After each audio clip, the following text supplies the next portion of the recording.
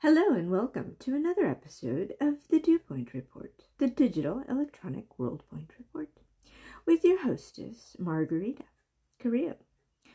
Now, I know that I often speak of several different subjects, but of timely importance is why we often don't discuss enough our ability to traverse between what is discussed in our tactile world, everyday environment, and the digital electronic world, which is our ability to be in the social media existence, which is important because, oftentimes there are these moments which people think they can exist in their electronic world, social media, and that isn't going to be of as much an important existence because it might not get seen or understood by other individuals because nobody else is going to see it. These are just, after all, clicks or likes or posts or tweets or any other terminology that one might want to call it. But so often, it is often just thought of as the soft copy as opposed to the printed version of something, the paper version. But when we start to discuss, well, we're running out of trees in the world, the environment must be considered as important as anything else. Then we start to worry because if we don't have enough paper to print something on, if we don't have enough ink to print it with, then there is concern. After all, the printer cartridges do cost money. The pins that go into the ink cartridges to be able to put the ink in that go into the printer, so on and so forth. All those details. Oh, the mechanical engineers are just stirring in their juices right now, thinking, wait, I designed those. That's a little important. But suffice to say, of conversation lately, it's a little company by the name of TikTok, which, yes, the word itself does sound a little familiar to that of a clock. Now, why are clocks important? Well, recently, the whole conversation about moving our clocks forward an hour, which does happen, during springtime, because after all, Puxatony Phil, he had this thoughtfulness about how we needed 6 more weeks of winter. Nobody was excited about that. No, nobody was. Everybody wanted to begin spring and have the flowers bloom and blossom, but we all knew that it wasn't going to happen because it was just a little colder than usual. There had been so much precipitation, and after all, the drought season in some of the states across the country, and for some reason the world has been a little topsy-turvy, meaning that climatic changes have been occurring in an unusual way. Where it has been hotter in some places, it suddenly was colder, and where it has been colder, it suddenly has been hotter. Yeah, that's odd, isn't it? Well, back to that company, which I won't keep saying its name because some people think that every time you say the name of something, it's a little bit Rumpelstiltskin. And if you've seen the movie Beetlejuice, well, you know what happens. Yes, it's the same effect. So anyway, having said that, anyone who is watching the 5 hours plus of testimony before Congress this week of the CEO who didn't want to speak to his salary or net worth, but for some reason, even though a company is privately owned, the salary and compensation still comes up in conversations. So if you really listened in depth to the answering of the questions, eventually the pooling of answers did draw out some data of details of something of compensation somewhere from something. And so it was interesting. But I'm not going to dabble in the details other than to say here's something that you should really note, that in the congressional hearings having to do with this company, why is it so important for Congress to be discussing the depth to which this particular company has not been able to compartmentalize and separate the different types of information that is out there, with all the clips and data and information that is just loosely available when it really shouldn't be. Because after all, as one of the representatives did note, it has been, these aren't her words, I'm paraphrasing, but it has been nauseatingly repetitious that question after question to CEO after CEO from many of these social media companies, that it seems as if though they just can't get it correct. Because they do try, they say they will make every effort to make a change. And somehow they change one thing here, they change one thing there. But then things bifurcate, things adjust, and suddenly it's all a new world. And nothing seems to ever be as everyone expected. And why is it difficult for the world to understand this? For some reason, we want to be innovative. We need to be innovative. That is said and true. But somehow, we, the United States of America, find ourselves behind the innovative wheel. And we are still building that technological advancement. Now, we did know, based on some projections years ago, that we needed to have graduated a certain amount of engineers, scientists, mathematicians in the STEM area, the science, technology, engineering, math area, to be able to stay ahead, if not even at par, with the requirements that innovation was going to require for the future. We knew that we were behind. And we are there in the era of the future. We are no longer in the future of tomorrow. We are actually in the today that was going to be tomorrow. And that is what is frighteningly true to so many of us.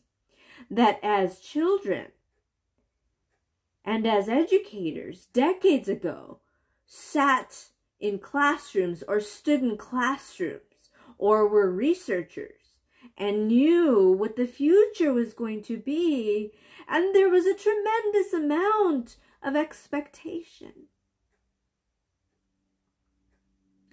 And as the saying goes, to he who much is given, much is expected. Well, here we are. Here we are. But what is true is this. No one in the world of globality ever knew or anticipated what the world was going to confront of ancillary situations.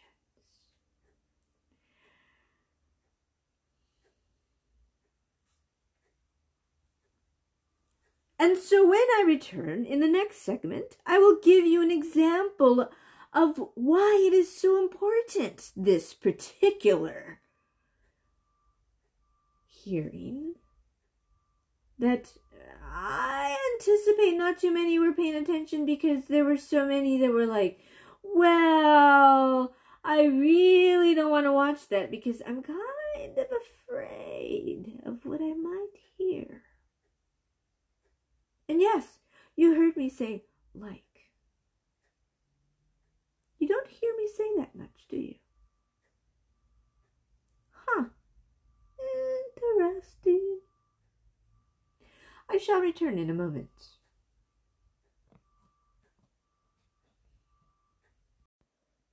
And welcome back to another segment of the Digital Electronic World Point Report. What you are about to hear is a portion of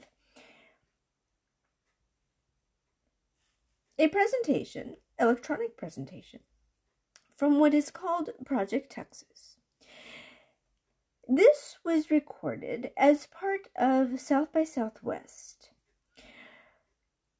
This is the title of a presentation where at the Courtyard Marriott, a podcaster talked about TikTok, this platform, social media platform, which has emerged itself as a global grand company, so it considers itself, because it has billions of users that put their information on there and allow themselves to be seen, heard, and understood. This presenter, Jeff Louisma, talks about his efforts, as he puts it, towards developing and implementing new security frameworks that are considered a framework for global tech companies operating in a changing political environment. He has people on his panel that he considers creators, such as universities, student athletes, and small business owners, who discuss this company and its brand and its business, as well as what the government has done to ban it. The people that are going to be on there are Joel Burvell, Dr. Kate Bilderdorf, Callie Goodwin, and Jeff Louisma, who is the TikTok US data security person. Anyway, I wanted you to hear it for a moment because then after that I'm going to shortly play a portion of what was the hearing from Congress, where they asked the CEO of TikTok to answer some questions because they had concerns about the ownership of the company, and they believe that it actually is owned by the government of China. Take a listen. This is Jamal Brown, and I manage U.S. policy communications here at TikTok. We are so thrilled that you can join us today for this next hour on our session, Project Texas, Securing TikTok for Our Community. Over the next hour, you're going to hear from members of the TikTok team, Jeff Louisma, on how we are securing and addressing national security concerns. And then you're going to hear from members of the TikTok community on a panel moderated by Ali Garfinkel of Yahoo Finance. And with that, I'll welcome Jeff Louisma. Thank you.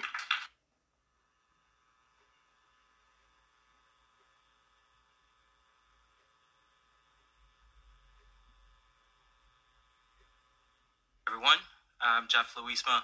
I'm based in the San Francisco Bay Area.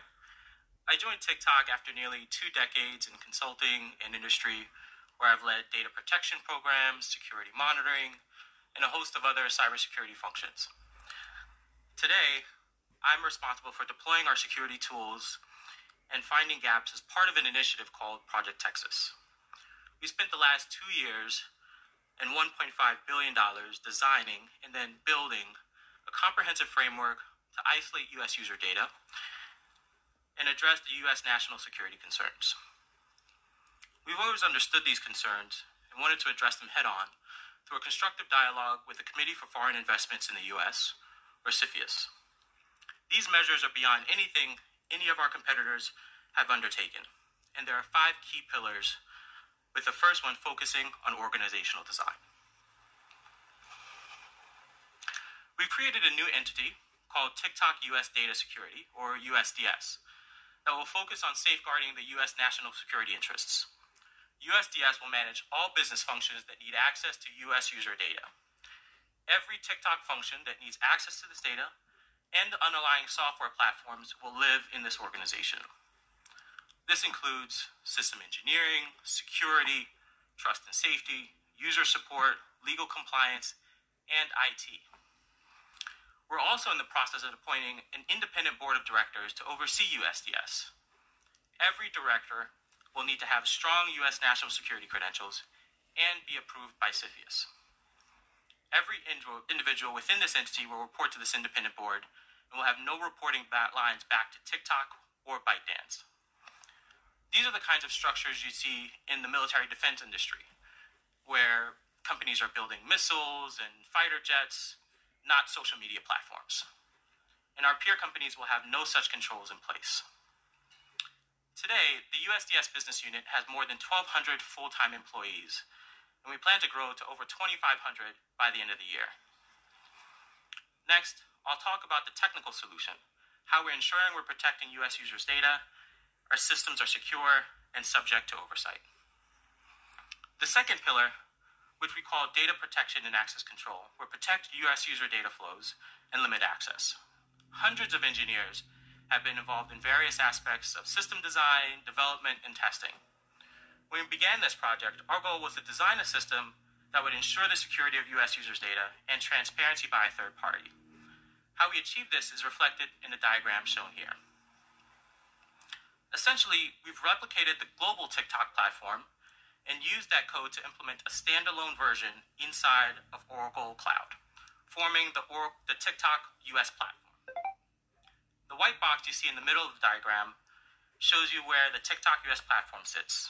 This is what serves you the videos, it's our recommendation algorithm, advertising engine, it includes the e-commerce, user data, content moderation systems. It's the entirety of the code that delivers the TikTok experience.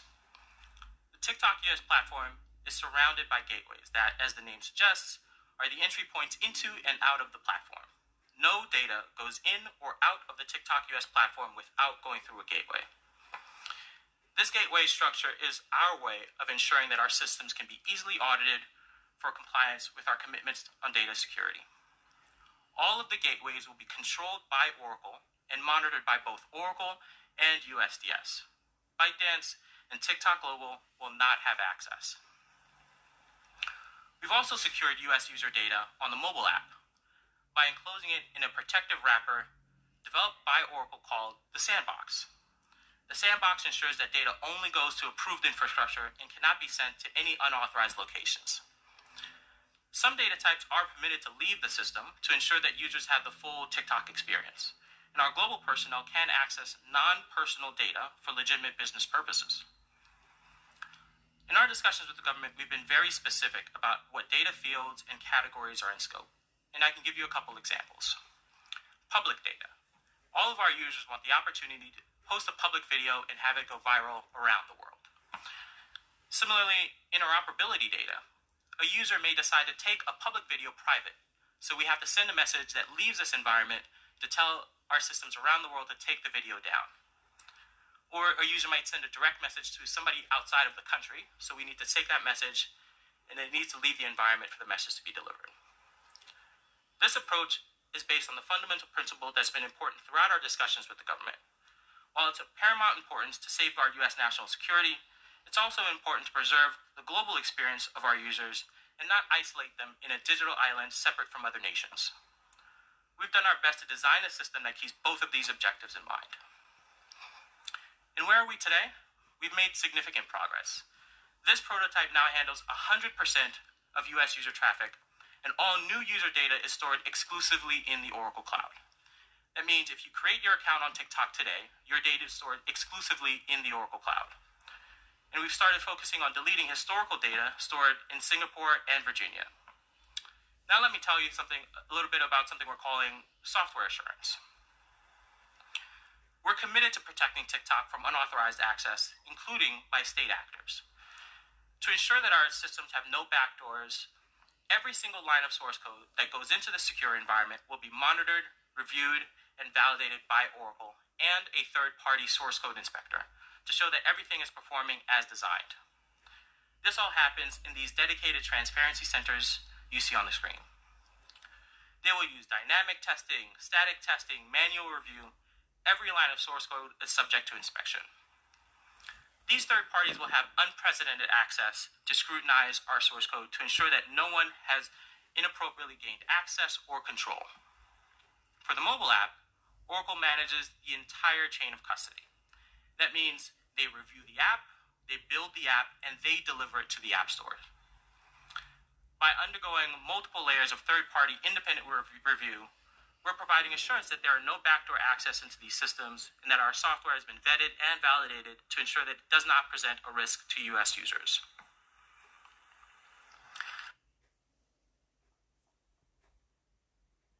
Mr. Jamal Brown, and I manage U.S. policy.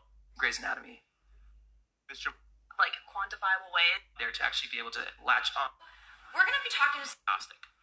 Oracle will have full access to the algorithm code and the trained model inside of the Oracle Cloud. Now, we do promote content like the World Cup or when Taylor Swift joined, and at times boost it beyond the rating it would have ordinarily received from the recommendation system, much like Netflix promotes a featured video or movie on the homepage. In fact, this boosting applies to a very small percentage of videos and is subject to our business rules that are transparent inside the company. It's controlled by our Los Angeles-based editorial team. Under Project Texas, USDS will implement these business processes, and Oracle will have full visibility into them to ensure that no one has introduced any unexpected rules or behavior into the system. And all the promotion decisions will be transparent and auditable by our third-party monitors and the Content Advisory Council. Now, to round things out, our fifth pillar focuses on compliance and monitoring. We have a culture of compliance at TikTok that starts at the top, and the entire company is committed to building and operationalizing these initiatives. And at USDS, we take our responsibilities very seriously, and we expect our independent board will hold us to the highest standards. But you don't have to take our word for it. There will be multiple levels of third-party monitoring, including by CFIUS, to ensure that we're upholding our commitments under this deal. We haven't waited for the National Security Agreement in order to move forward on this work. We've already made significant progress and continue to advance our objectives. What we're pioneering is incredible. We have important work left ahead. We're committed to bringing you along the way and can look forward to sharing more as we progress. Thank you for having me today, and I'm excited to pass the baton to our amazing group of creators. Thank you. So as you can see, I paused it because I didn't want it to go the entire hour, because our segments on my podcast are not usually more than an hour long as the entirety. But if you wanted to listen to the entire presentation, which was from a South by Southwest panel presentation, you can always visit it yourself at www.schedule.southbysouthwest.com and then go specifically to Project Texas. And the title of the presentation is Securing TikTok for Our Community. And that actually aired March 11th, 2023 at 10 a.m. Central Standard Time. Specifically, though, I will be returning in a moment because I wanted you to get an idea and understanding that what soon transpired afterward was the congressional hearing, focusing on asking the CEO of TikTok to answer questions on who exactly does own and how much of the company do they own. Because the thought is, does China, the People's Republic of China, own a majority stake and or in entirety the company TikTok, even though it is understood that there may be partial ownership by other people, but do they have a proprietorship, ownership of this company that has billions of users that are American? And by what you heard, there are specific projects, such as this one in particular, that are quite critical. So, I shall return in a moment.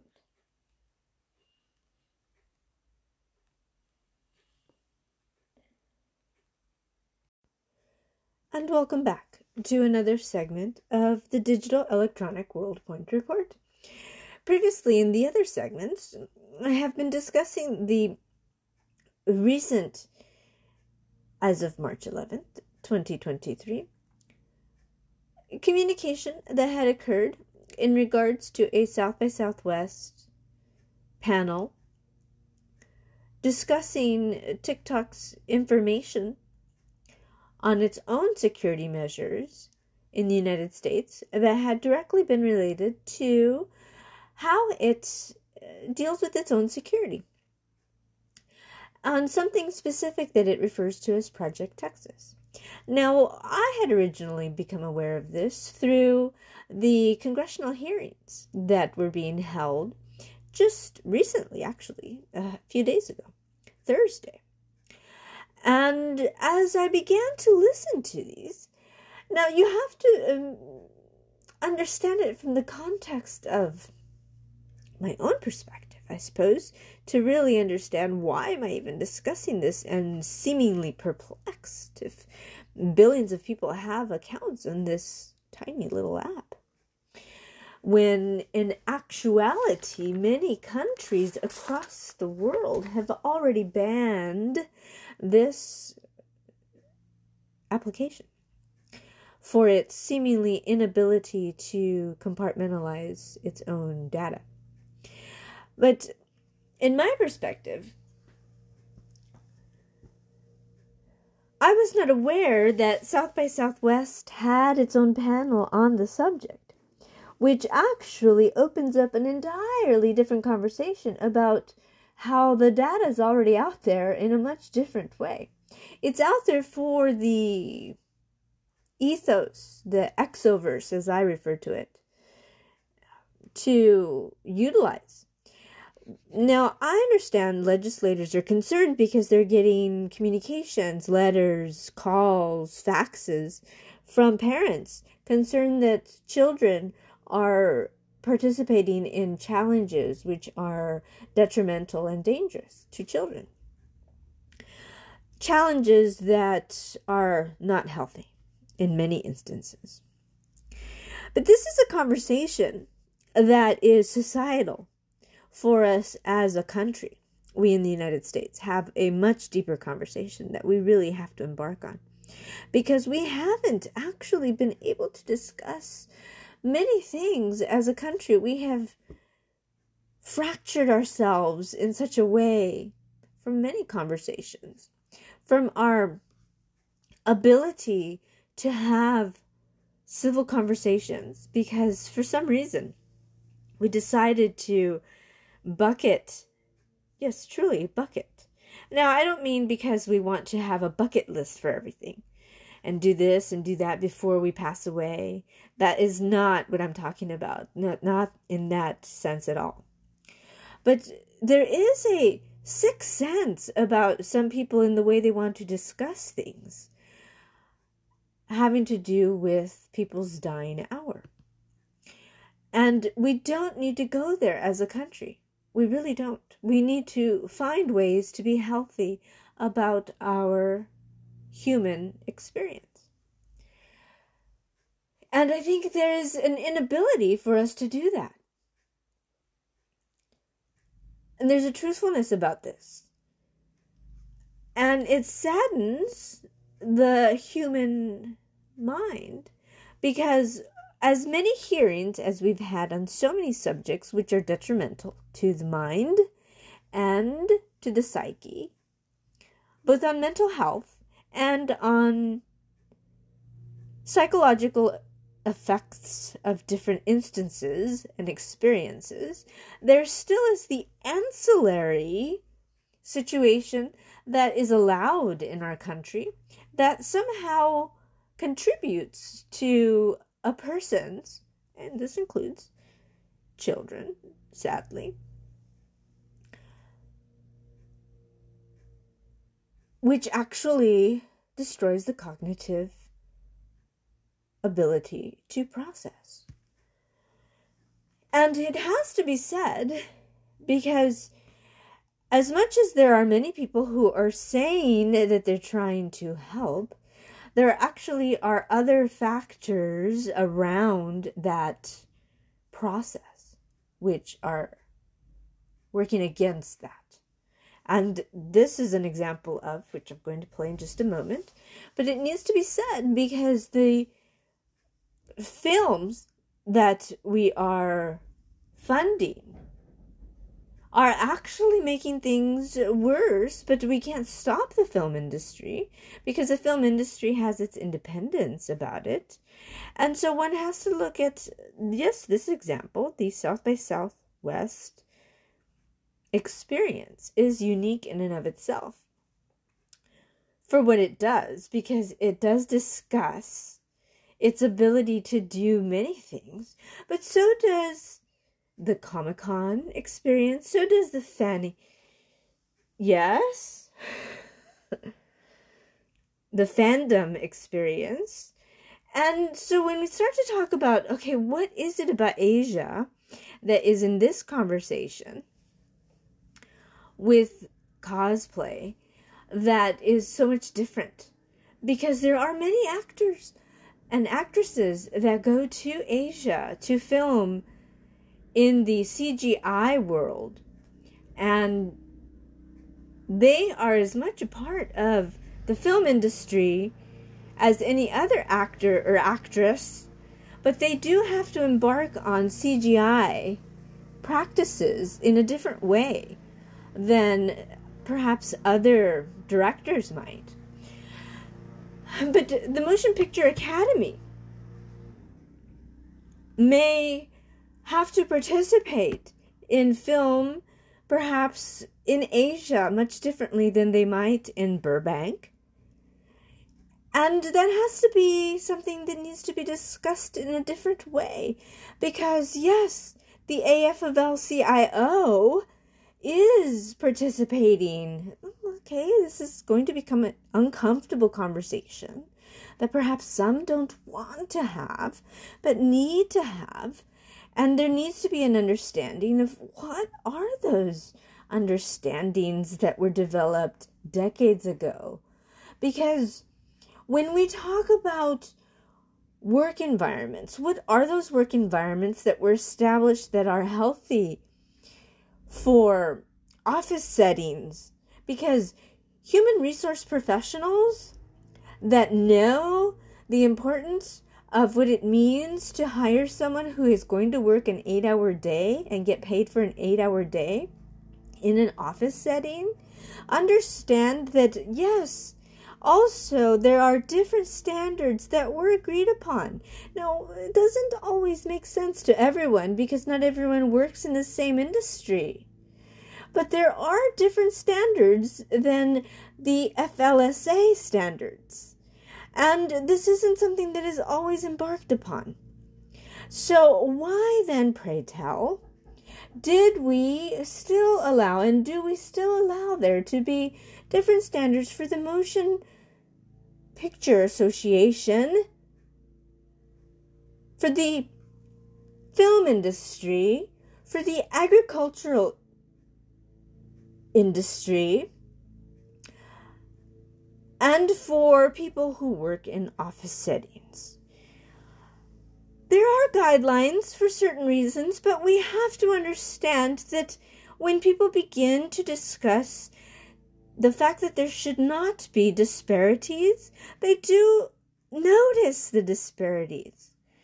And this is well beyond the fact that some people work in professional settings, meaning office settings, intellectual settings, and some people work in hands-on settings, meaning that they're nuts to bolts environments, and some people are all keyboard environments. When those standards were established, it was a much different century. Those are not conversations that are taking place anymore. The National Labor Relations Board needs to have a serious discussion with itself about how some processes have been moved forward and others have not. Why some people have dismantled some processes, while other processes have been automated. It's a very difficult conversation because not everyone's compensation has been leveled. Not everyone is going to want to understand the process. This is why not everyone wants to be part of the conversation. Additional to this is the following.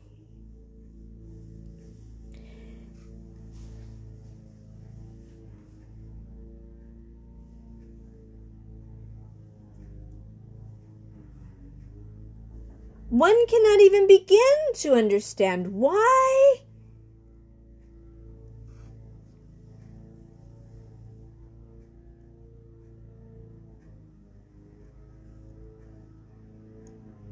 when some people say they have not sold the data, they do not understand they themselves that it is impossible for them to know that they haven't sold the data when they have actually already outsourced the work. If they have outsourced the work, it is the subsidiaries of the companies that they have outsourced that could very well have sold the data. Additionally, there has to be an understanding that there are gaps of knowledge. And there are additional concerns which I will bring to your attention after you listen to the following questioning.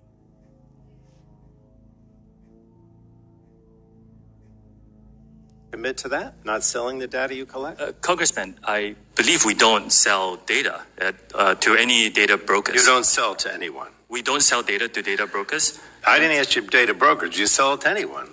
In other words, under our bill, you can only use the data for your own purposes, not to sell it to anyone. Would you commit to not selling your data to anyone? Congressman, I actually am in support of some rules. I didn't ask you whether rules. Yeah. I asked you whether the company, TikTok, would commit to not selling its data to anyone and just using it for its own purposes internally. I can get back to you on the details of that. Okay, get back to me. All right. Another thing that's in our bill says that we would prohibit targeting marketing to people under the age of 17. Would you be willing to agree to prohibit targeted marketing to people, Americans under the age of 17? Congressman, we have actually stricter rules for advertisers in terms of what they can show to our users under the age of 18. Would you be willing to prohibit targeted marketing to those under 17? That's what's in our bill. I understand that there's some talk and some legislation around the country. Well, again, I wanted you to make that commitment without the legislation. Since you say you're a good company, you want to do good things, why not? It's something we can look into and get back to you. Okay, I appreciate that. Okay, we also have in our bill a requirement of heightened protection for sensitive data, particularly location and health data. Would you commit to not gathering or dealing with location or health data unless you get affirmative consent from the consumer? In other words, under our bill, those are categorized as sensitive, and unless the person specifically says, I want you to collect that data, you wouldn't be able to. Location and health data. Would you commit to that? Congressman, in principle, I support that. Which, by the way, we do not collect precise GPS data at this point.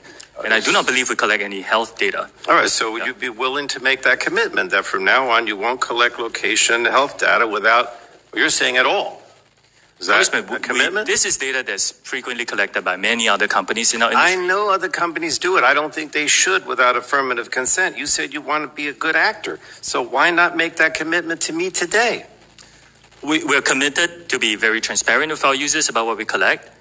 I don't believe what we collect is more than most players in the industry. My problem here is you're trying to give the impression that you're going to move away from Beijing and the Communist Party. You're trying to give the impression that you're a good actor. But the commitments that we would seek to achieve those goals are not being made today. They're just not being made. You're going to continue to gather data. You're going to continue to sell data. You're going to continue to do all these things and continue to be under the aegis of the Communist Party through your organization that owns you. So, in any case, thank you, Madam Chair. Gentleman yields back. Chair now recognizes the gentleman from Texas, Mr. Burgess, for 5 minutes. I thank the chair. Thank you, Mr. Chu, for joining us today. I think we've heard you say multiple times that TikTok is not a Chinese company, that ByteDance is not a Chinese company. But according to an article in today's Wall Street Journal, quoting here, China's Commerce Ministry said Thursday that a sale or divestiture of TikTok will involve exporting technology that has to be approved by the Chinese government. Continuing to quote, the reported efforts by the Biden administration would severely undermine global investors' confidence in the U.S., said Shu Tuting, a ministry spokeswoman. Continuing to quote, if that is true, China will firmly oppose it, she said, referring to the forced sale. So despite your assertions to the contrary, China certainly thinks it is in control of TikTok and its software. Is that not correct? Congressman, TikTok is not available in mainland China. And today we're headquartered in Los Angeles and Singapore. But I'm not saying that, the founders of ByteDance are not Chinese, nor am I saying that we don't make use of Chinese employees, just like many other companies around the world. We do, use their expertise on some engineering projects. But according to their ministry spokeswoman, it would be a divestiture of exporting technology from China. So China thinks they own it, even though you do not. Madam Chair, I'd just like to ask unanimous consent to put today's Wall Street Journal Without objection, so ordered. Into the record. Mr. Chu, I wouldn't ask you to discuss any privileged attorney-client materials, but did anyone aside from your lawyers assist you in preparation for today's hearing? I prepared for this hearing with my team here in D.C. My name is Wendy, and I get Botox Cosmetic. My treatment areas were my forehead, my crow's. And I certainly apologize for that commercial that interjected itself, but I wanted to give you a small snippet of what that particular hearing was. And you get the inclination that this person that was testifying, Mr. Chu, the CEO of TikTok, though answering some of the questions, was declining other questions. Hours into the session, there was an indication that he would not provide details to his compensation. A truly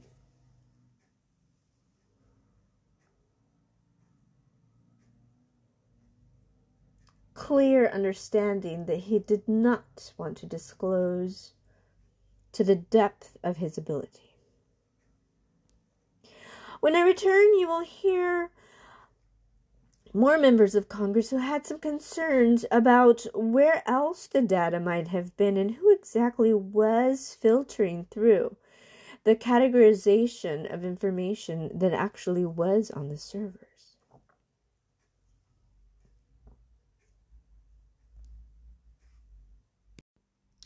And welcome back to the Digital Electronic World Point Report. Now, I've been discussing quite a bit about social media, but today I don't want to just discuss the same thing ad nauseum, and so I wanted to discuss the calendar day. How interesting it is. There are 5 anomalies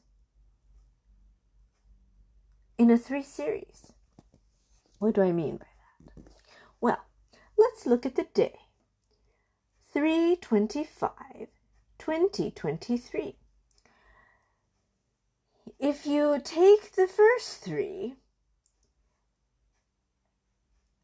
and you connect it to the second to last 2, add it, you get a 5. Okay, circle that. Now, take the second number, which is a 2, connect it to the last number, which is a 3, And you get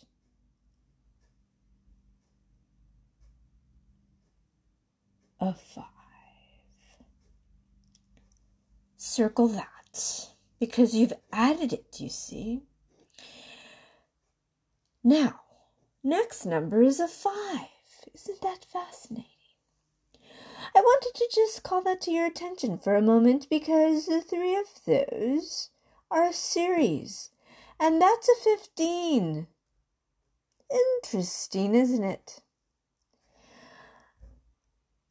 Now, because it is actually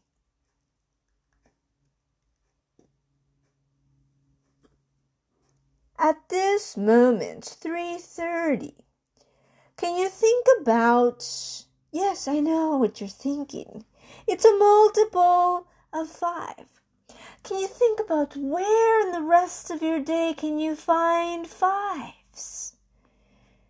Well, I'll let you go about the rest of your day, but when I return, I will have one more segment that will have to do with the TikTok testimony of Mr. Chow. Ah, good, you're listening. It isn't Mr. Chow. Now, isn't it interesting that people can err when naming people's names, pronouncing people's names? One has to be careful when pronouncing people's names, particularly because it can actually change the context of the name itself. So, when I return, a little more context about Mr. Chew's testimony. And welcome back. On this, the last segment, having to do with the TikTok testimony of the CEO of TikTok, Mr. Shu-Zi Chu. In this last portion, having to do with his answers to Congress, I wanted to point out Representative Ruiz, who brought to light specific statistics having to do with the amount of views on TikTok and the repetitious nature of the views themselves, but also the significance of the searches that were on there. So take a moment to listen to this, and then afterwards I'll discuss the significance.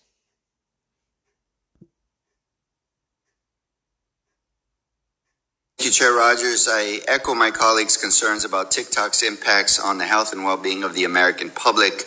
As a doctor and the ranking member of the Select Subcommittee on the Coronavirus Pandemic, I am troubled that TikTok is rife with medically inaccurate information, including dangerous misinformation and the intentional disinformation about COVID-19 and vaccines. TikTok's community guidelines state that the company will remove content or accounts that involve, quote, misleading information that causes significant harm, unquote. However, since the early stages of the pandemic, TikTok has been used as a platform for people pushing misinformation, disinformation, including by those casting doubt on the safety and efficacy of life-saving vaccines.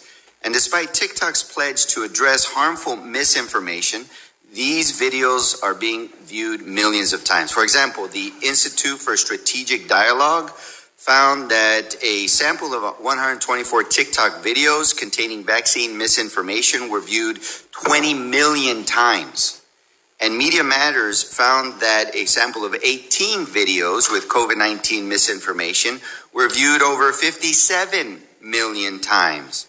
Here's another shocking study. The Journal of American Medical Informatics Association found that when searching hashtag, quote, coronavirus on TikTok, almost 30% of the videos that came up contained misinformation. Videos in that sample containing a high level of misinformation were viewed a median of 9.4 million times. Mr. Shu, why are these dangerous videos falling through the cracks of your company's efforts to enforce its own community guidelines and remove harmful misinformation? Before I answer that, in my response to an earlier question from Representative Dunn, Mr. Shu, you're in my time. Answer my question. I understand, but if I would like to clarify something. I have 5 minutes. Okay. In my time. You're in my time now. Answer my question. Yes. Any dangerous misinformation we partner with third-party experts to be able to identify and help us with subject domain expertise. And with the expertise that we recognize, we rely on those to develop policies to recognize and remove content that could be. Your efforts have failed, and they're dangerous. Okay? It's public health risks that you're putting millions of people's lives at risk for not being able to do a better job. And I'm concerned that TikTok's features make it users uniquely vulnerable to the spread of this misinformation. For example, TikTok makes it extremely easy to reuse audio and videos to create content, which allows misinformation to quickly spread through the platform. And TikTok's algorithm to recommend videos means that a user viewing one video containing misinformation can easily result in their quote-unquote For You page becoming filled with videos containing similar misinformation. This is a dangerous feedback loop. So is TikTok taking any action to modify these features so that they no longer facilitate the spread of this misinformation or this misinformation feedback loop? Congressman, again, like I said, any dangerous mis or disinformation, we work with third parties to recognize that, and it's proactively removed from our platform. Okay, so it doesn't need to get into those loops at all. So I can go back and read you the data and the Journal of American Medical Informatics. 30% of videos after searching for hashtag coronavirus had misinformation. Almost 1 out of 3. Your third party and your company are missing almost 1 out of 3 misinformed videos. So you're telling me what you're doing. I'm telling you the data shows that you are grossly failing at that effort. The other question I have for you is that TikTok is also in Spanish, and Spanish-speaking populations have been specifically targeted to misinformation when it comes to many aspects, especially medical misinformation. And as chair of the Congressional Hispanic Caucus, we reached out to you last Congress on this issue. So what is your intent, or how does your team look like to address Spanish versus English? How many staff do you have focusing on Spanish versus how many staff do you have focusing on English misinformation? Congressman, I was, like I explained just now, the Spanish-speaking population is very important to our platform. We do have a lot of Spanish-speaking moderators, and we will continue to... So how many Spanish-speaking staff versus English-speaking staff for misinformation do you have? I can get back to you on the specifics, but dangerous misinformation is moderated regardless of language. Not to the degree that it needs to be. We can continue to work hard. When there's misinformation, people base their decisions that oftentimes put them at risk in exposures and their families at risk. And with the coronavirus, especially prior to the vaccines, the risk was their life. Thank you. Yield back. Madam Chair, I would like...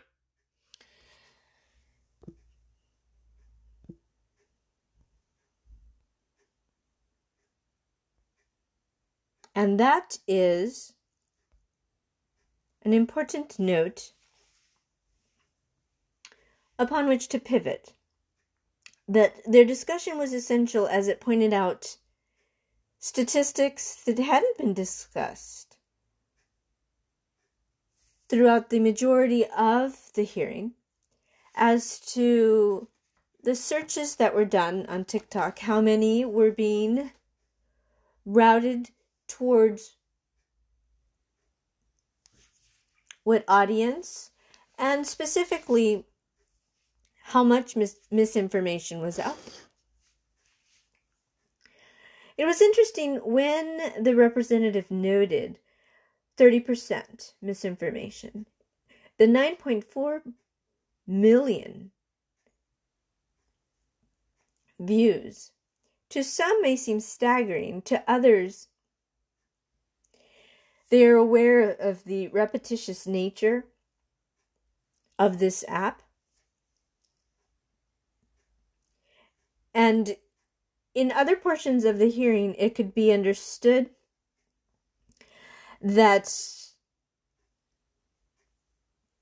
the depth to which the cognitive development of the human brain is being affected, not only by this particular app, but by others as well. Because a person can literally watch something over and over and over again, regardless of what it is. And unfortunately, because some of it is so detrimental, this is, again, why the conversation is taking place. And the fact that there need to be better mechanisms in place to pull what is negative,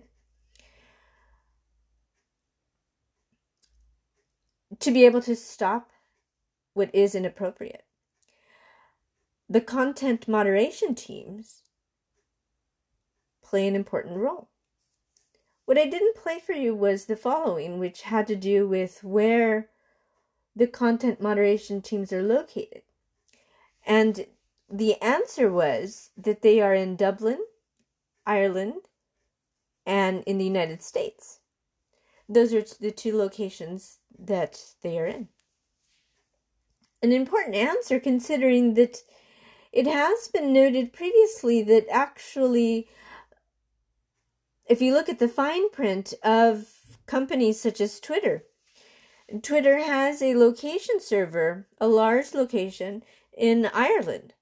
And so one has to ask themselves, is it the parceling of Twitter, now that it has changed its functionality, partially responsible for some of this that is happening?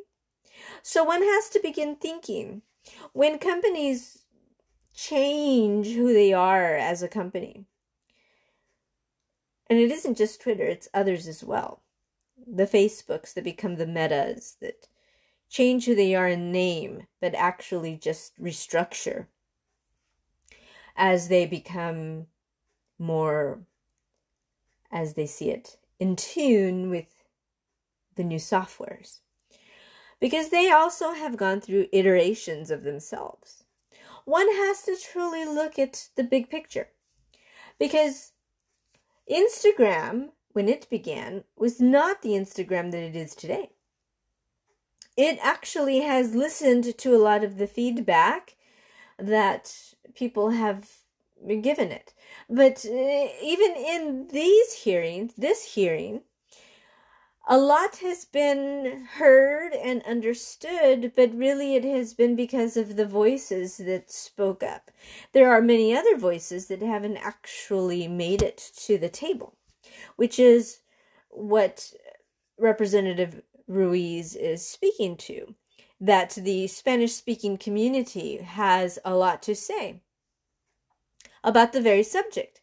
And when the coronavirus comes up in conversation, it also is an important part of the conversation for the very reason that when the pandemic occurred and became prevalent, not only in the United States, but in the world, the communication methodologies were very important because many of the businesses closed, the schools closed, and when people were working in their office settings, they began working at home. And when they began working at home, although they may have been on their VPNs, which were quite secure for some, for others not as much, some may have been lending their phones to their children to be able to log on to their school websites.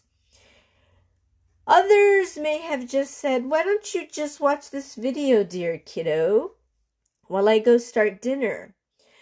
And there could have been any number of anomalies or changes in procedures. We will never know to the depth of what happened, truly what happened. And so it really doesn't get just the one conversation, and it isn't just the Spanish-speaking community, it is any number of communities that had access to accounts.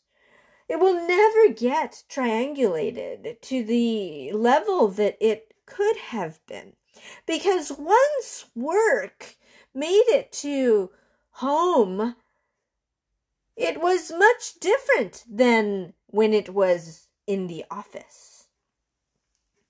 Not everyone works at home. There are some responsibilities that were always delegated to home office responsibility, and some never had been. And so there was an adjustment for many, many people across the country, in the United States and globally. And this is not only an anomaly for companies in the United States that are small, but also for the multinational corporations that had the executives in place to be able to manage this. Because the conversations, and I have to caveat, yes, the multinational corporations were probably the ones that were best positioned to pivot in that type of environment. The smallest businesses were the ones that had the biggest challenge. But nonetheless, one has to see that no one really wants to begin to unravel that type of onion because it has so many layers that are just difficult to look at. And it is one of the most perturbing situations anyone would ever want to be a part of. But either way, we are all unraveled within it.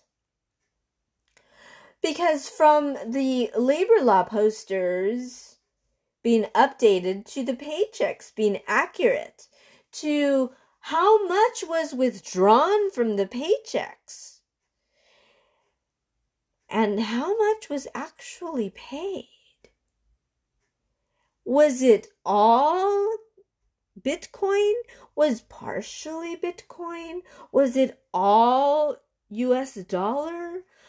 What were people actually working, and what was the accuracy? How is that all going to be reconciled? The truth of that is still being reviewed, and our banking system is still trying to answer that.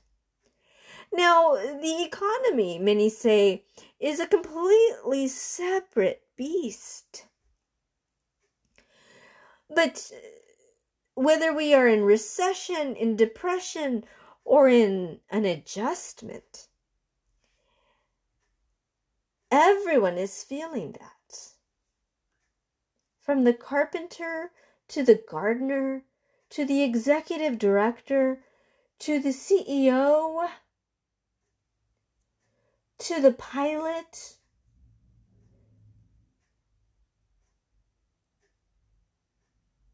to the roofer, and of course, it is understood that every country goes through an adjustment regardless, but this is a most unusual economic environment because interest rates continue to be adjusted and fluctuate, and the questions about whether China is involved in companies such as this one are not just a reaction to something such as what I played for you at the beginning, which was a podcast from South by Southwest, which sometimes have the most interesting panels, a reflection of the film industry's most innovative and creative moments. No, we're talking about national security. We're talking about, in Texas, we have had detention centers with some of the most complex problems that haven't been answered. Immigrants who have been detained, who have been awaiting hearings, who have some not received hearings, have been awaiting judges and or adjudication. And with the impending May 11th day upon which on that day will expire Title 42. The country understands there is going to be a large shift. So it isn't lost on anyone that discussion about the purging of data means a lot more than just old data on an old server. Because whose information is that truly? One is going to have to review that information. There were people that became ill in those detention centers. Some people did get the coronavirus. Not only people who were detained, that were from different states, different countries, people that were born in the detention centers, including but not limited to Border Patrol agents, people that were picked up at the border, people that were teaching there, people that were helping there, people that were feeding there,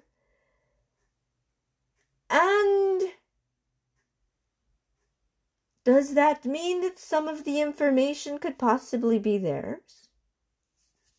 This is why it can't just be that all of a sudden there's a brand new server and it has no data.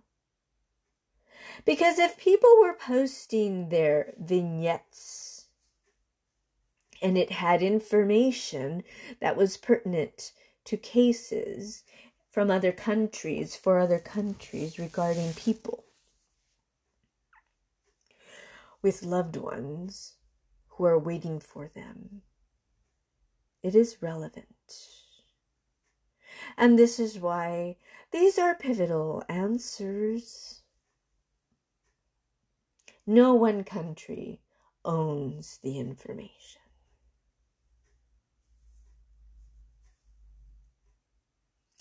Data is not just data. Numbers are not just numbers. Percentages are not just percentages.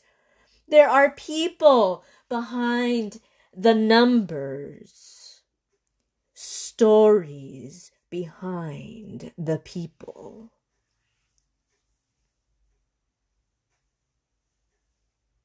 Texas is not just land. It is part of a country, the United States of America. And in the United States of America, there are rights and responsibilities. And even though there is a conversation about what happens when someone arrives in the United States of America, those responsibilities, due process occurs for all immigrants, despite the fact that there is a backlog for the processing of our immigrant population. It should not be lost on anyone that freedom and liberty and justice for all cannot be forgotten, should not be absconded with during some of the most difficult moments that our country has gone through. This is why one cannot disregard hearings such as this one, that perhaps even only 2, 3, 4, 5 people listened to, because so many are exhausted by the social media.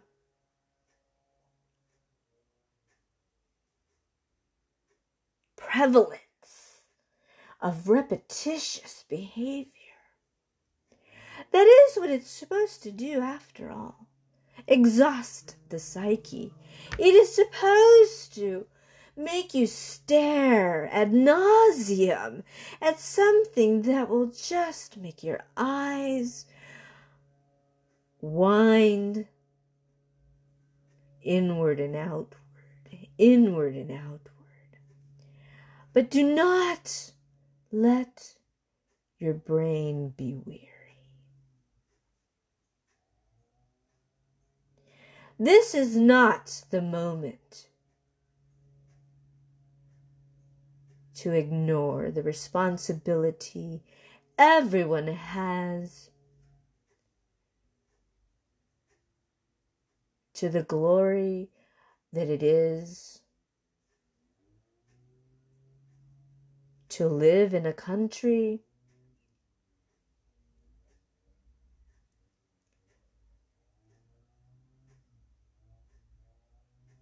that touts democratic responsibility.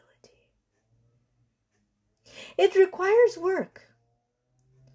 It requires continued effort. And on that, I end this episode of the Digital Electronic World Point Report. Your hostess, Margarita Carrillo. Have a great day.